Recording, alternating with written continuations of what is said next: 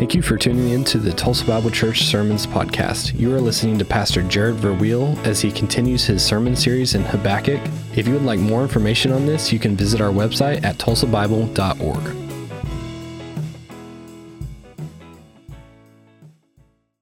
Well, obviously there's tournaments that are going on this weekend. You guys have probably seen this on the news and some different things. And so I wanted to take just a little bit of time and share more about my personal story and how God used golf in my life to really bring me closer to Him. And some of you have heard little bits and pieces here, but I want to just take an opportunity to expand on that a little bit. I grew up in a very, what I would consider a divided home. My parents were together until my dad died several years ago, married, and it was very much a wholesome American dream type of a home. I never doubted that my parents loved me or that they didn't have my best interest in mind, but my mom was very much a strong, charismatic Pentecostal. My dad was a sleepy Catholic. He was one of these twice a year going to church type of guys, and so I was kind of caught in this mix of all of it. And they did a whole lot of things really good for me in my upbringing and things that I'm so grateful for even today, but also some other things that were just difficult for me to live through and to manage as a teenager and going up even into my college years, becoming a young adult. But one of the things that they did was they always kept me involved in sports. And sports was my parents' way of saying, hey, we want you to do something constructive with your life so that you don't get involved in all these other things that would otherwise tempt you and destroy your life. And so by the time I was in high school, sophomore in high school, I had lettered in 3 varsity sports.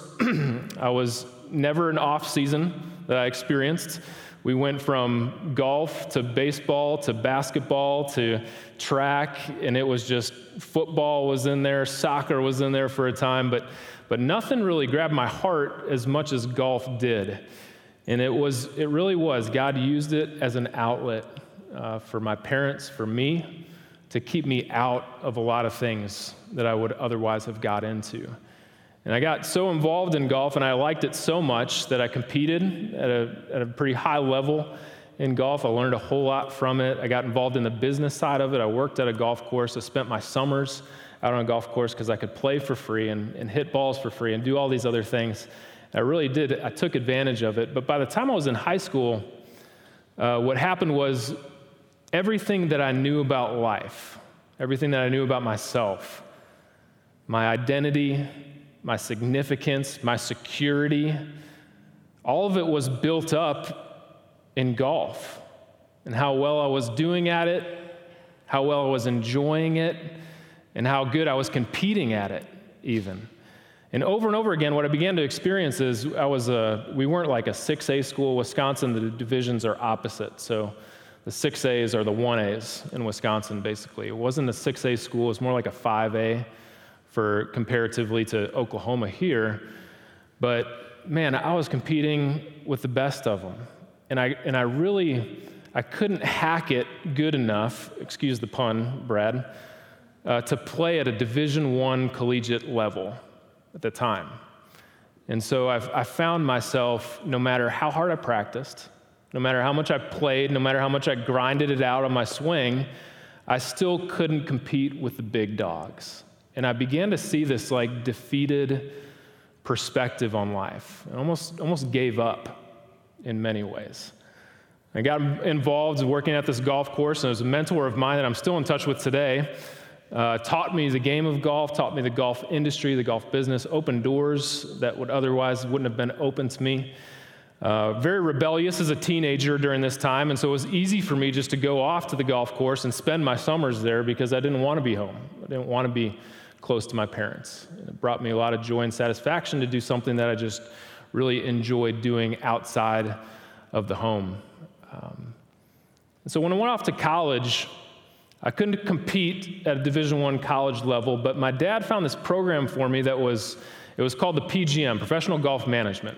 And so you learned how the business side of the industry. You could be a professional at a course, you could be a teaching professional, you could own a store, you could do anything basically in the golf industry. You could maintain the landscape at a golf course, do landscape management, that kind of stuff. I went and I pursued this career at Mississippi State University, and I thought this was it for me. All the years that I'd taken to learn the game of golf, all the time that I'd spent at a golf course, everything was coming together for me to really flourish in this position. And it just so happened that as I look at the time that took place and transpired in my life, and all the situations and all the people that I began to get acquainted with and to learn more about golf, more about myself, and more about my future career, all of it led me to Mississippi State University. I was born and raised in Wisconsin. I was 750 miles away from home, a 12-hour drive in a Pontiac Phoenix that was more like 11 and a half hours with stops. It was very life-shattering for me as a kid in Wisconsin to leave everybody, everything, all the culture, all my friendships, all my family, and basically start over at a completely different place in Starkville, Mississippi. It was so humbling and such a scary time in my life that it wasn't 2 weeks on the campus of Mississippi State University before I sat down on my dorm room bed and I was encouraged and challenged to read the Gospel of John. I was so broken. I was so humbled by leaving this previous life that I had in Wisconsin and coming to a place that didn't care about what I did in high school golf or high school sports. They didn't know about me. They didn't know about my family. They didn't care about my friends. They weren't going to be around them anyway. They were miles and miles away. I had no car even my freshman year to go down there. Everything had just totally and completely rocked my world. And from an earthly perspective, I was convinced that I went down to Mississippi State University to learn how to hit a golf ball as far and as straight as I possibly could, to learn how to be in the golf business itself, and to really set myself up for success in the world. From a spiritual perspective, God had a completely different plan. He knew that it was going to take me leaving all of that to humble myself, to bring me to an end of myself, to empty myself of all my self-will, self-confidence, independence, and autonomy. And before classes even started at Mississippi State University, I found myself speed reading through the Gospel of John and saying, there's something about this person, Jesus. I want that in my life. And I trusted Christ. And I look back on that, my dad was an unbeliever at the time. He would have said, Jared, you've got a great opportunity. Don't mess this up. I am laying out a red carpet for you to go forward for whatever you want to do in the golf business. From a spiritual perspective, again, it was the exact opposite. God brought me 750 miles away from my home and everything I knew, that I might come to a point of dependence and repentance from my sin and turn to him in faith instead. I got paired up with this mentor. He was pastor and graduate of Dallas Seminary. He mentored me, taught me scripture, he taught me the gospel, everything I could ever ask for from a spiritual mentor. I found him right there at Mississippi State. Never would have imagined any of that would have happened. And as I look back, I kind of consider and I think about my life, I realize that no matter what happened to me in Wisconsin, no matter what the plans that I had for me in my life, God's plans were greater, more significant, bigger, and more unexpected than I would ever realize until many years later, looking back and seeing that. John Piper recently wrote a book. It's entitled Providence. And in it, I want to share this quote. It's a little bit longer, so bear with me here. He says, "A nail sinks into a board because God planned for a hammer to hit it. A student makes an A on a test because God planned for the student to study. A jet flies from New York to Los Angeles because God planned for fuel to be available, wings to stay put, engines to thrust, and a pilot to know what he was doing. In none of these cases do we say that the cause was pointless. The hammer, the studying, the fuel, the wing, the engine, the pilot. It is part of the plan, of God's plan. And God used all of that time to draw me toward him. He had a bigger plan for my life than I had for myself, than my parents had, and that any of us could imagine or think. We're seeing in Habakkuk, I hope you found it by now, we're seeing Habakkuk as a changed man. By the time we get to chapter 3, Habakkuk is a different person than he was when this book started. At the beginning of the book, Habakkuk has questions. By the end of the book, he has answers. At the beginning, Habakkuk has doubts. By the end, he has dependence, and a strong dependence on God. At the beginning of the book, Habakkuk is fearful. By the end, his life is marked by faith instead. And I want to take the beginning of Habakkuk chapter 3 this morning, and I want to talk about faith, 3 elements of faith, as we see them worked out in this text. In Habakkuk chapter 2, verse 20 through chapter 3, verse 7, you're going to see 3 things about faith: the strength of faith, the step of faith, and the stretch of faith. We're going to see 3 things in Habakkuk chapter 2, 20, verse 3, 7, the strength of faith, the step of faith, and the stretch of faith. But it's a good time to stop and really, we're coming to a transitional mark at the book of Habakkuk, and just show you exactly where we've been and where we're going. A super easy overview of the book of Habakkuk. You got 3 chapters, 3 distinct marks as this book unfolds. Chapter 1 is all about a dialogue. It's between God and Habakkuk. Chapter 2 is a dirge. We read that. It's a song. It's a taunt song in Israel that was supposed to be sung to the Babylonians. And chapter 3 is a doxology. This book ends with a note of praise and rejoicing and hope, unlike any other part of the book. Remember, Habakkuk was the prophet that dared to question God, and he questioned God in the form of laments. First question he brings to God is, listen, why are you not working in our midst? The Babylonians are upon us. Can you please end this injustice? God answers that, and he says, I am working in your midst. I've raised up the Babylonians to bring justice to Judah and to Israel. And Habakkuk hears that, and he says, okay, God, but now I've got another question. The Babylonians, why in the world would you use this wicked pagan nation against your people and bring about all this death and destruction, disease, and whatever else they were going to experience as they went off into captivity by Nebuchadnezzar and the Babylonians? And God says, he gives an answer to that as well. He says, the Babylonians are going to be judged. Leave the plan of the nations to me. Here's what I'm going to do. I'm going to cover the world with my glory as water covers the sea. Habakkuk chapter 2, verse 14 is a central text. It's one of the reasons why TBC is so involved with missions, not only here in Tulsa, but across the world, because we see a plan for the nations that God has presented to us through his word. And you and I get to be a part of that. It's an amazing, amazing thing.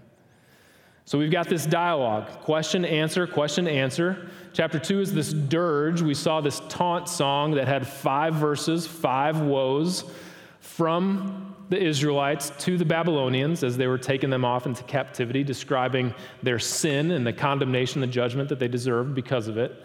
In chapter 3, it brings us all together in a doxology. It's a poem of praise. Really, the whole thing is a prayer of praise as you read it. Chapter 3, verses 1 and 2, Habakkuk says, please God, do not delay. Revive your work. Make it known now in our time. As he sees the Babylonians on his doorstep, Habakkuk wants God to work, to deliver, to rescue, to redeem now, immediately. Verses 3 through 7 in chapter 3 is this ancient poem that describes the powerful and terrifying appearance of the Lord God in all of his splendor and glory. These flashes of lightning, earthquakes, trembling and plagues that that come with the coming of the Lord in this context. In verses 8 through 15, God says he's going to do something new. It's actually something that's kind of old. Remember the Exodus from Egypt? God's going to act in the same way. He's going to bring about a new Exodus through his king. He's going to usher his people out of slavery yet again, out of Babylonian slavery. He's going to bring about the perfect coming of the king. In chapter 3, verse 16 through 19, at the end is this great refrigerator verse of hope, of joy, of pressing through hard times because God has a plan and a purpose behind it. It's a hopeful praise as we read through it. We're going to take just the next 2 weeks after this one, and we're going to finish up chapter 3. But I want to start here with the strength of faith in chapter 2, verse 20. All right, look down at your text, Habakkuk 2, verse 20.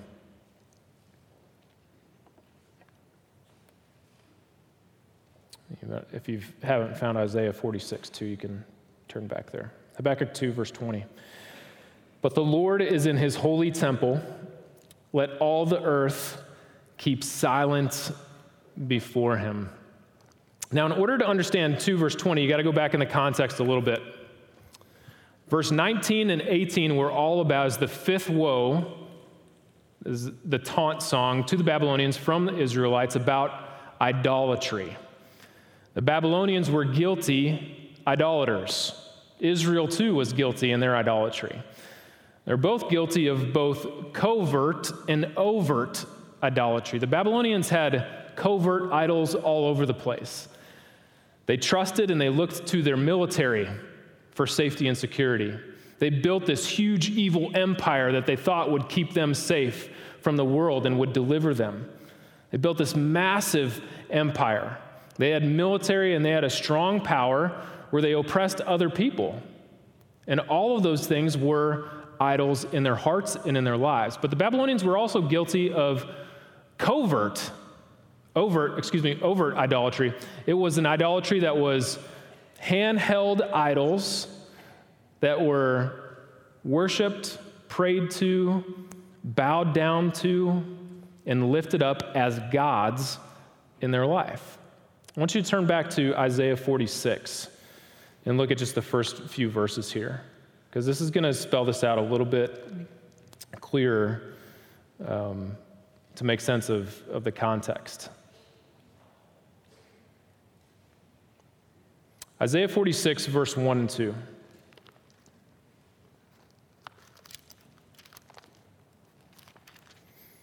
Text should say something like this. Bel bows down, Nebo stoops. Both Bel and Nebo are Babylonian false gods. Their idols are on beasts and livestock. These things you carry are borne as burdens on weary beasts. They stoop, they bow down together. They cannot save the burden, but themselves go into captivity. Now, Bel and Nebo are personal names of Babylonian gods at that time. Isaiah is addressing very specific contextual gods for the Babylonians. Not to be confused with the Canaanite god Baal. It's different. Bel was associated with the Babylonian god Marduk. Here, Illuma and Elish are the Babylonian creation myths from the ancient Near East that talk about the gods Bel and Marduk. Bel was the god of the sun. Nebo was the god of learning, astrology, and writing in the Babylonian religion and culture. I want you to pay special attention to the verbs, though, in Isaiah as this is fleshed out. Because in verse 1, it'll say the first verb is bow down. The second verb is stoops. In verse 2, the order is reversed. The first verb there is stoops, and the second verb is bow down. There's a wordplay going on in Hebrew there. Both verbs sound very similar when you would pronounce them. It's an assonance. It's very memorable. Isaiah is drawing our attention to these actions so we can bring out their significance. Isaiah was simply pointing out the obvious in this culture. Babylonians were carrying their gods. They put them on horseback. They put them on their beasts of burden. As they went off into captivity back to Babylon, their gods were carried by their livestock. As worshipers now, the Babylonians were the ones that were bowing down and stooping to their false idols. People bowed down and worshiped these idols. Ironically, Isaiah says the idols themselves are now bowing down and being carried by people. I want you to listen to the drastic difference that you have in the next few verses of Isaiah. Look down at chapter 46 at verses 3 and 4 here.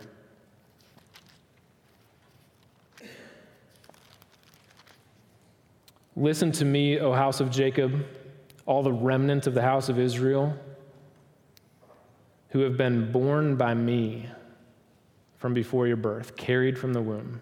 Even from your old age I am he. And to gray hairs I will carry you. I have made, I will bear, I will carry, and I will save. Christianity can be distinguished from every other religion on the planet by one question: who is carrying whom? Christianity can be distinguished from every other religion on the planet by one simple question: who is carrying whom? In every other religion, the worshiper carries the weight of his or her God. In every other religion, the worshiper is trying to earn the favor of the God, is trying to do enough to please the God or appease the God. The worshiper carries their God from place to place. Christianity is the only religion where the leader and the Savior says, "You cannot carry me. Only I can carry you, and I will give you rest if you will lay your weary burdens down." The Babylonians have idols. They're carrying these idols. The context of chapter 2 brings this out in Habakkuk. Turn back to Habakkuk now so we can see this a little bit clearer. Verse 20, but the Lord is in his holy temple. Did you notice how that started with a contrasting conjunction? But the Lord. The Lord is different than all the other false gods. The Lord is different than all the other idols and the idol worshipers that we're seeing depicted in here from Babylon.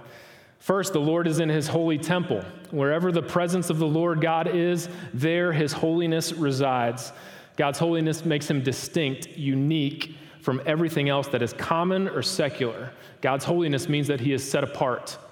He is unlike anything or anyone that exists. In this context, he is unlike any other god that is a man-made contraption to be served, worshiped, or bowed down to.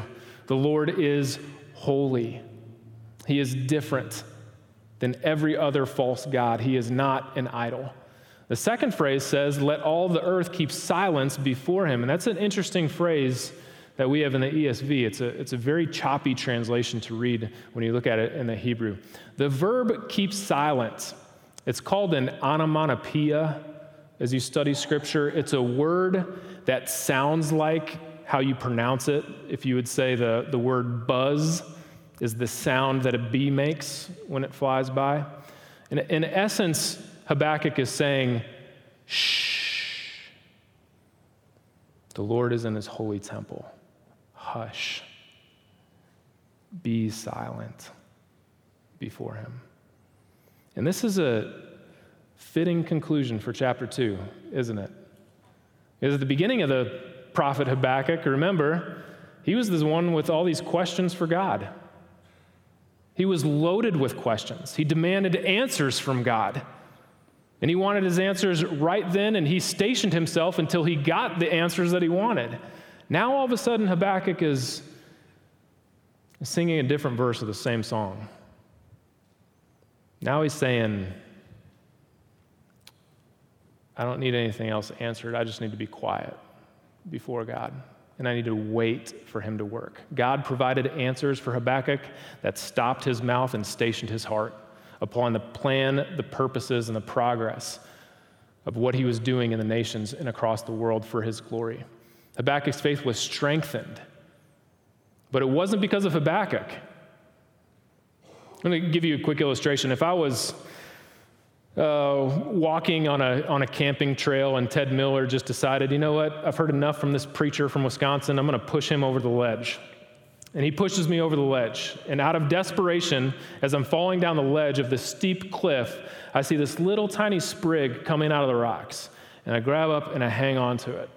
Just a little tiny thing. And I'm convinced that no matter how hard I try, no matter how tight my grip is, I'm eventually going down that cliff. Miracle of all miracles happens. That little tiny sprig holds me up on that cliff. And I'm able to get my grip, find a foothold, and I get back on top of the trail. And me and Ted have words about him tossing me over that cliff. I want you to imagine now it's the next day, and Ted said, well, that didn't work very good. I got to get rid of this preacher again. I'm going to try it all over. And so there's a different part of the trail that he pushes me over. There's not a tiny sprig there to hold on to. I go over the ledge as Ted pushes me. Instead, I see this huge tree that's on my way down as I'm falling, and I could just grab onto this massive branch. And so I find this massive branch, and I'm swinging. I'm totally cool as a cucumber. That little tiny twig kept me up, and I had very little faith. Now I've got this huge, massive tree branch that's holding me up. I've got all kinds of faith in the world. My faith is great. Lo and behold, that massive tree branch snaps, and I go tumbling 15, 20 feet below. In one situation, my faith is tiny, minimal. Barely believe that little tiny sprig could hold me up, but it did. In the other situation, my faith was great. It was massive. I didn't have any doubts that massive tree branch was going to hold me up, but it didn't. It wasn't the size of my faith that mattered either time. It was the object of my faith that mattered the most.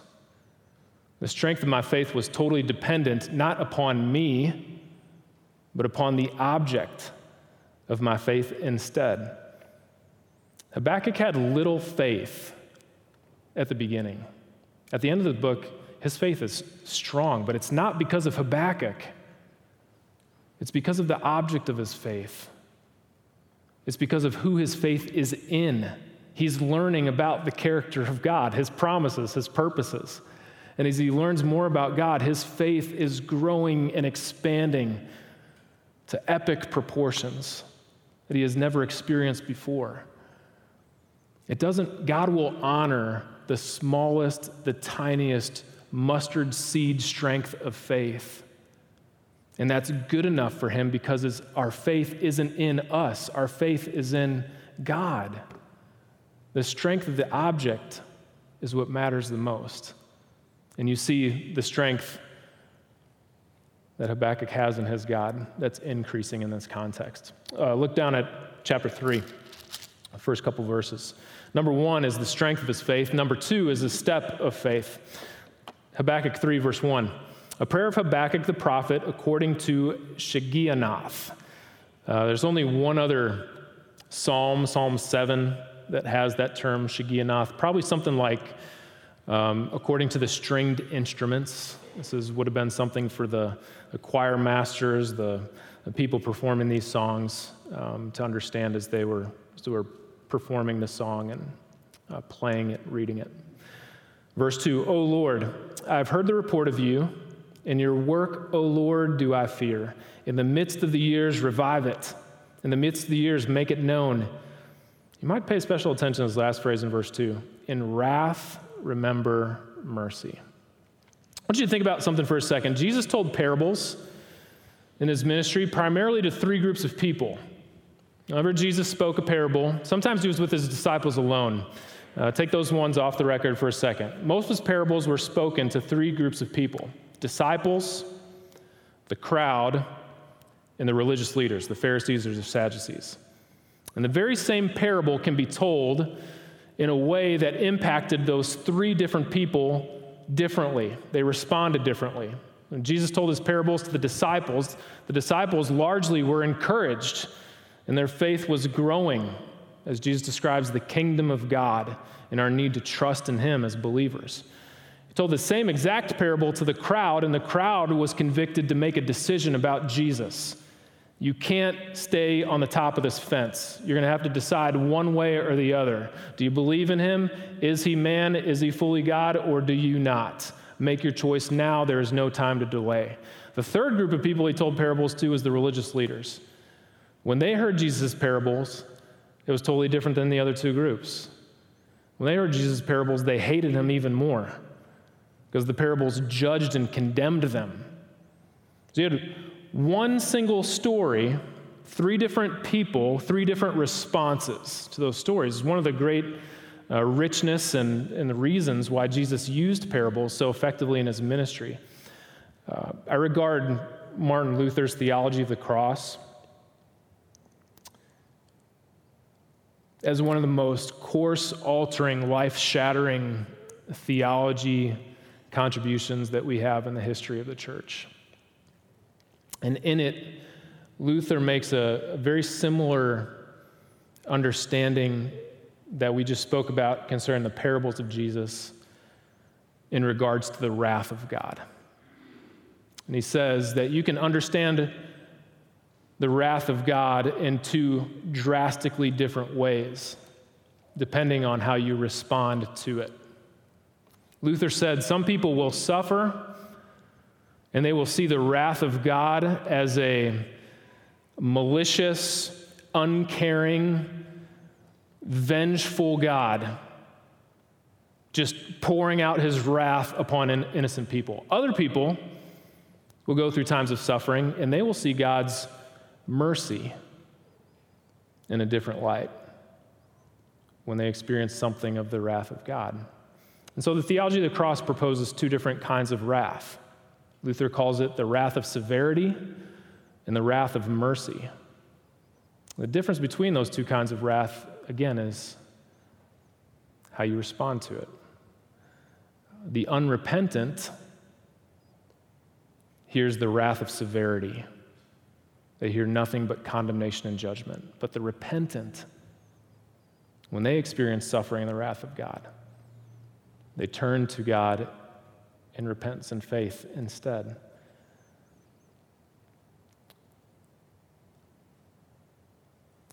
The wrath of God, suffering, difficulties in life, they're intended to move us to humility and move us to faith.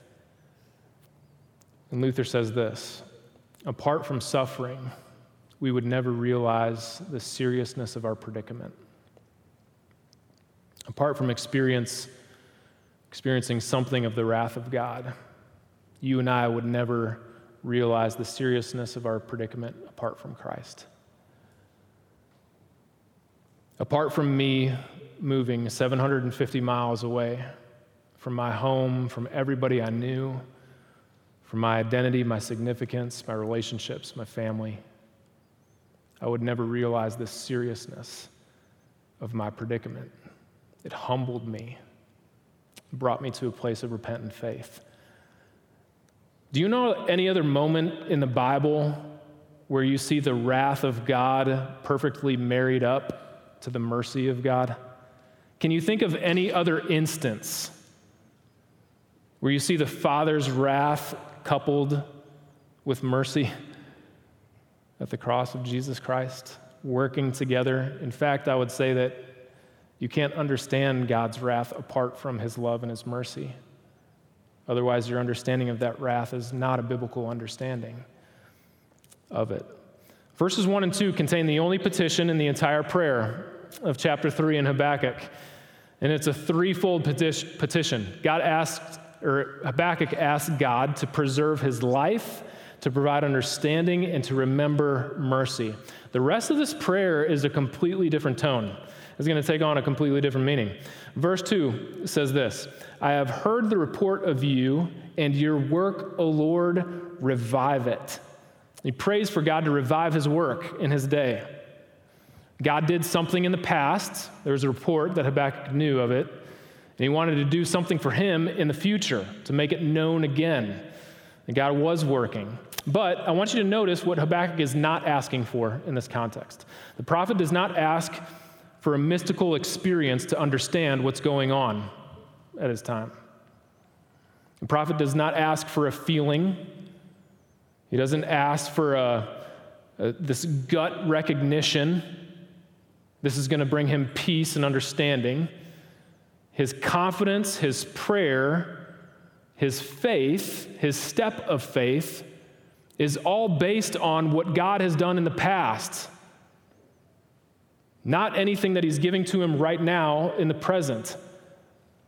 He's looking back at Israel's history. He's seeing the Exodus. He's seeing deliverance. He's seeing all the times that God has intervened for his people when they had nowhere to go and no place to turn. He sees mercy. He sees grace.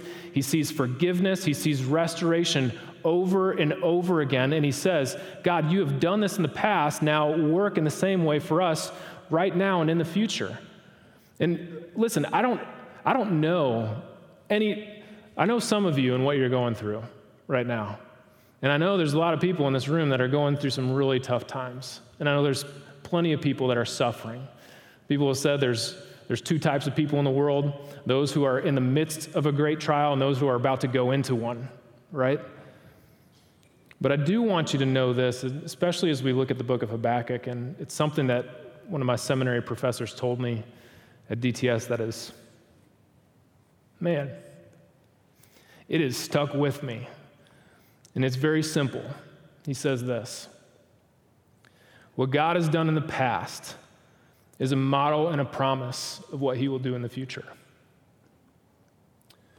Though he is too creative to do the same thing in the same way twice. Habakkuk knows this, and he is clinging to this hope and to this promise. What God has done in the past is a model and a promise of what he will do in the future. Though he is too creative to do the same thing.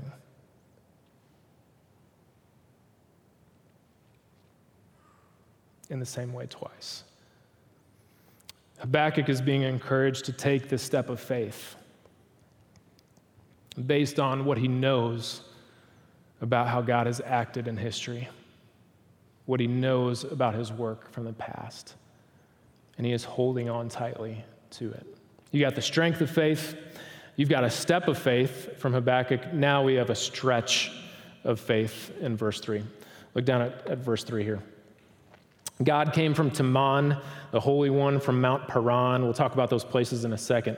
His splendor covered the heavens. And I want you to pay close attention to the tense of the verbs as we read through this. The tenses. His splendor covered the heavens. The earth was full of his praise. Verse 4, his brightness was like the light rays flashed from his hand. There he veiled his power. Before him went pestilence, and plague followed at his heels. He stood and he measured the earth. He looked and he shook the nations. Then the eternal mountains were scattered. The everlasting hills sank low. His were the everlasting ways.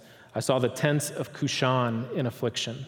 The curtains of the land of Midian did tremble. The first two lines back in verse 3 are parallel. God came from Teman, the Holy One from Mount Paran. Those are two parallel statements. Now, Teman is a literal place southeast of Judah in the area in and around Edom. In fact, many scholars think that Teman was a summary description of the entire area of Edom at that time, but just think southeast of Judah. There was a crossroads there, a major trade route. If you were going to come up through the land of Israel, coming from the southeast, you were going to go through the area of Teman to get through there. Paran, on the other hand, was a mountainous region. It was also south of Judah, but it was west instead of east. It was the Sinai Peninsula area. This is the area that most people would suggest that Kadesh Barnea is in the 40 years of wandering in the wilderness. When the people, the Hebrews, came up out of the wilderness, they came through this area of Paran. Together, these two areas, Edom, Teman, and Paran, this mountain area, together they refer to God's coming from the south in the past. Scholars believe that when the Hebrew slaves came up from Egypt, they'd have taken this route from the south, going into the promised land that God had called them to and given to them. He led Israel out of Egypt through this same path. Habakkuk prays for the same path again. What God has done in the past is a model and a promise of what he will do in the future, though he is too creative to do the same thing in the same way twice. Look down at verse 3. God came from Teman, Holy One from Mount Paran. His splendor covered the heavens. The earth was full of his praise. You got heavens on the one hand above and earth on the other hand below. This is a Hebrew merism. It's two opposite opposing things that describe the whole. The poem is saying that God's splendor, his majesty, and his glory covered the entire universe, from the heavens above to the earth below. God's glory was on the move. His majesty, his presence was coming for his people to rescue them. Have you heard this hymn before? Heaven came down and glory filled my soul. When at the cross my Savior made me whole. Heaven came down through the person of Jesus to fill our souls with the glory of God, to take us up to him with a glorious relationship that we could never have without him. Now heaven was coming down again in the Old Testament to rescue his people with the glory, the majesty, and the presence of God. Look down at verse 4. His brightness was like the light. Rays flashed from his hand, and there he veiled his power. You've got God depicted kind of like Mount Sinai, thunder, lightning, trumpet sounds, but yet this thick cloud that veiled his glory, because otherwise none of us could stand before the awesome power and the glory of God. His power needed to be veiled. In verse 5, you've got references to pestilence and plagues, images of God's redemption from Egypt. Remember, God did all those things in Egypt that Pharaoh and the Egyptians might know that he is the Lord. You go back and read Exodus chapter 7 all the way through chapter 12, and there's this constant refrain. I read it exactly 7 times in those few chapters. That the Egyptians might know that I am the Lord their God. That the Egyptians might know that I am the Lord over all of the earth. Pharaoh specifically had more opportunities to turn to God than probably anybody else at the time of the plagues and the pestilence that Egypt was experiencing in the Exodus. Plague and pestilence in the Old Testament are also words associated mostly with warfare. When God moves in warlike fashion for his people, plagues and pestilence come with him. We're going to see that again at the end of days, before a great and mighty battle of the Lord to defeat evil once and for all and to set up his kingdom forever and ever. God was coming, but his armies were coming with him. He was coming for battle in the Old Testament, which is, again, a pretty hopeful thing for the Israelites who were facing a stronger army than they, right in the face, the Babylonians. Verse 7 talks about the eternal mountains and the everlasting hills. Mountains and hills in the Bible are often symbolic of strength, immovable objects, permanence. Although they appear as age-old, the everlasting God is older still. He is more everlasting. He, in fact, is the everlasting one. So, it's story time. Once upon a time, there was an insignificant, oppressed, and hopeless people. And a great, strong, and mighty nation came upon them, called the Egyptians. And they took these oppressed Hebrews that had no nation, no land, no significance of their own, and they made them their slaves. And for 400 years in the land of Egypt, they built huge structures and made mud bricks. They forced the Hebrew wives to kill all the Hebrew boys, only let the females, only let the girls survive. And they oppressed them with strict labor, made them sweat day in and day out to build their empire, to build their kingdom. They used slavery and their power over them to do what they wanted to do, and nobody was going to stop them. And all of a sudden, this guy named Moses, his name means drawn out. Moses comes along, and God uses him to draw the people out from slavery. He liberates and he rescues these hopeless Hebrews. not because of anything that they had done, but simply by the sheer might and the power of God. And when they were escaped from the land of Egypt, they were faced with the Red Sea that was in front of them and Pharaoh's chariots and armies behind them. God said, don't do anything, just stand there and watch. He split the waters. Of course, Pharaoh's army followed after them, and the waters just took them all and annihilated his army in one fell swoop. None of the Hebrews had a weapon on them. None of them were ready for battle, trained for battle, or even stationed that way. Yet God conquered their enemies, delivered them, brought them redemption in a way that they will never forget. Along 500 years, 800 years later, you've got an Assyrian empire that comes upon Israel in the very same way. And now here at the time of Habakkuk, it's the Babylonians. They come along and they oppress the people of Judah and Israel. Almost the exact same way that they were oppressed by Egypt in the past, the Babylonians make them their slaves to build their evil empire, to do with them what they want them to do simply because they have the power to do it. God appears and he speaks to Habakkuk and he says, remember all the things that happened in the past? It'll happen again. Just wait for it. It'll happen again. 70 years after captivity in Babylon, God raises up another kingdom. He defeats the Babylonians and he frees the Israelites. Tells them that they can go back to their homeland and rebuild their temple, establish their king, reinstitute their sacrifices, do the things that God has called them to do as his people, and he redeemed them once again. Years and years after that, we find ourselves in a predicament across all humanity. All of us have been oppressed and enslaved by a tyrant. He goes by the name of Satan. He wreaks havoc on us simply because he has the power to do so.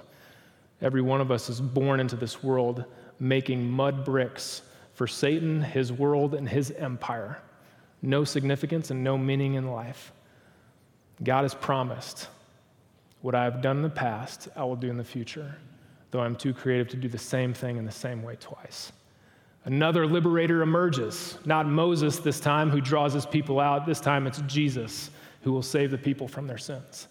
He overcomes the stronger one, liberates those,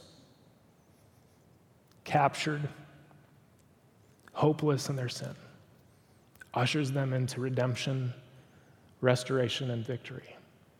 One day, he will defeat sin and death forever. He will establish his kingdom on this earth, and his glory will cover the world like waters cover the sea.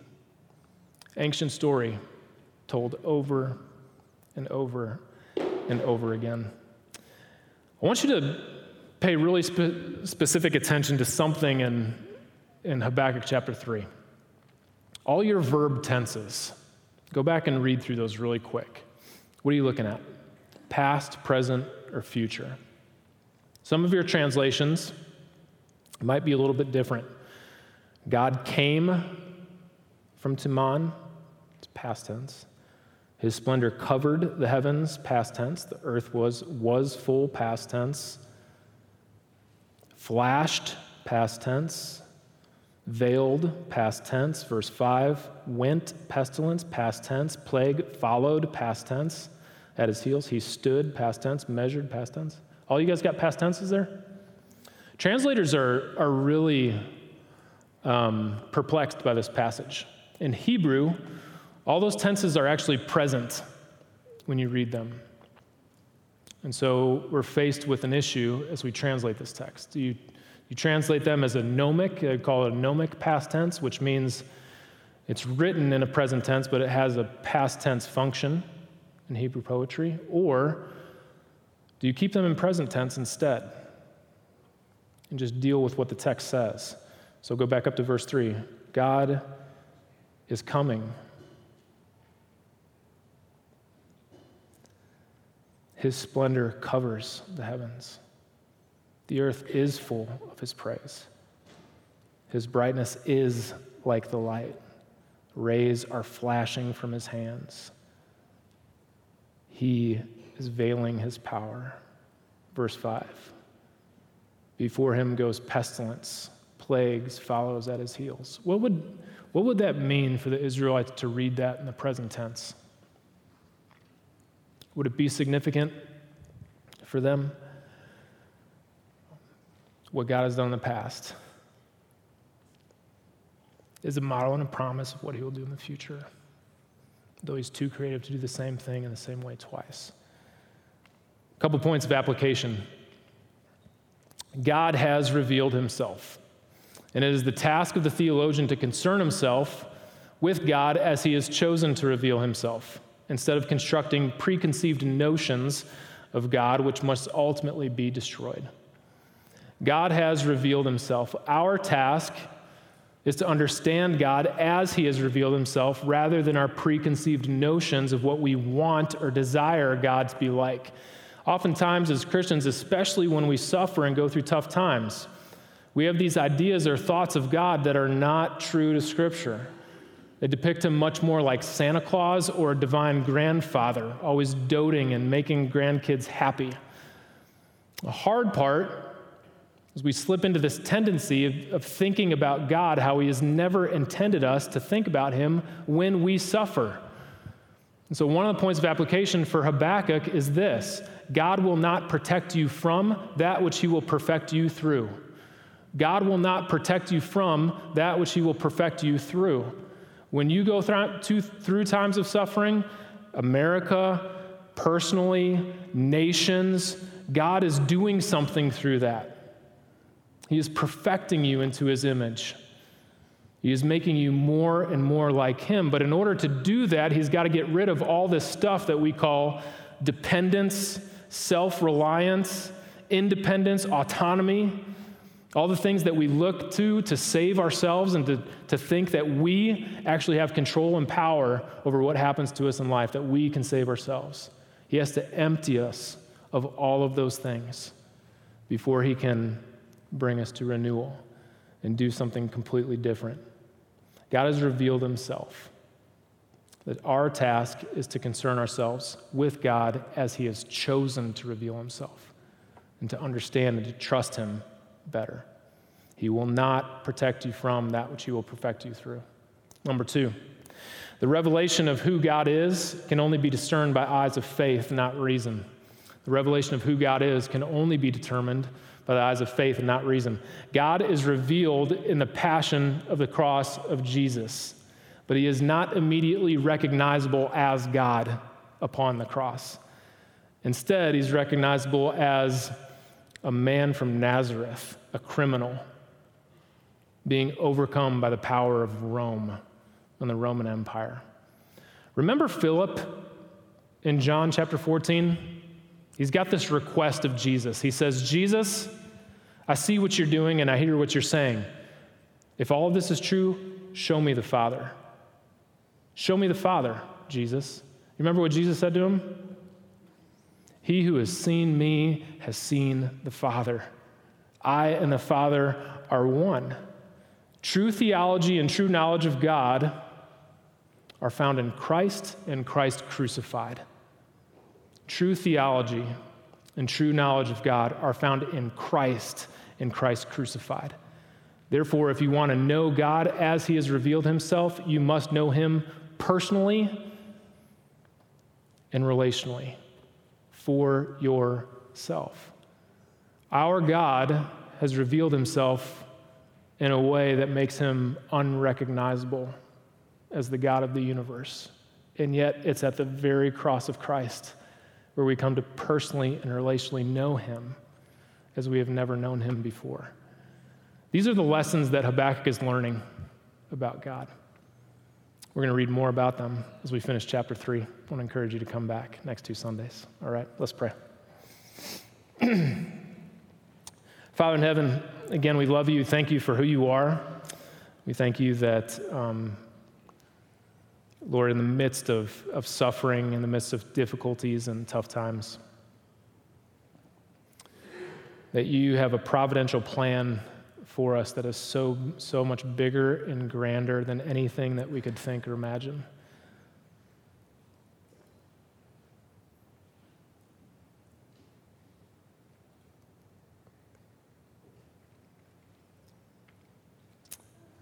Father, thank you for one prophet's life. As he was going through a time of suffering, he saw the providence.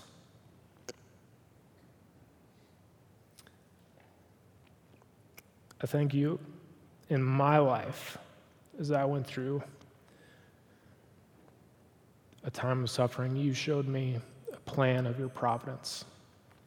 Thank you that you have a plan not only for me and for everybody else who's sitting in this room, but also that you have a plan for the nations. You have a plan for your glory. History is going somewhere. It is not circular. It is not destined to repeat itself. It is linear. It has a beginning, a middle, and end. Lord, we pray that you would haste the day of your return, that our faith might be sight. We pray that you would revive your work of old, that you would do for us what you have done in the past, redeeming, restoring, forgiving people who have sinned against you. We thank you that we can look to this and see that what you have done in the past is a model and a promise for us.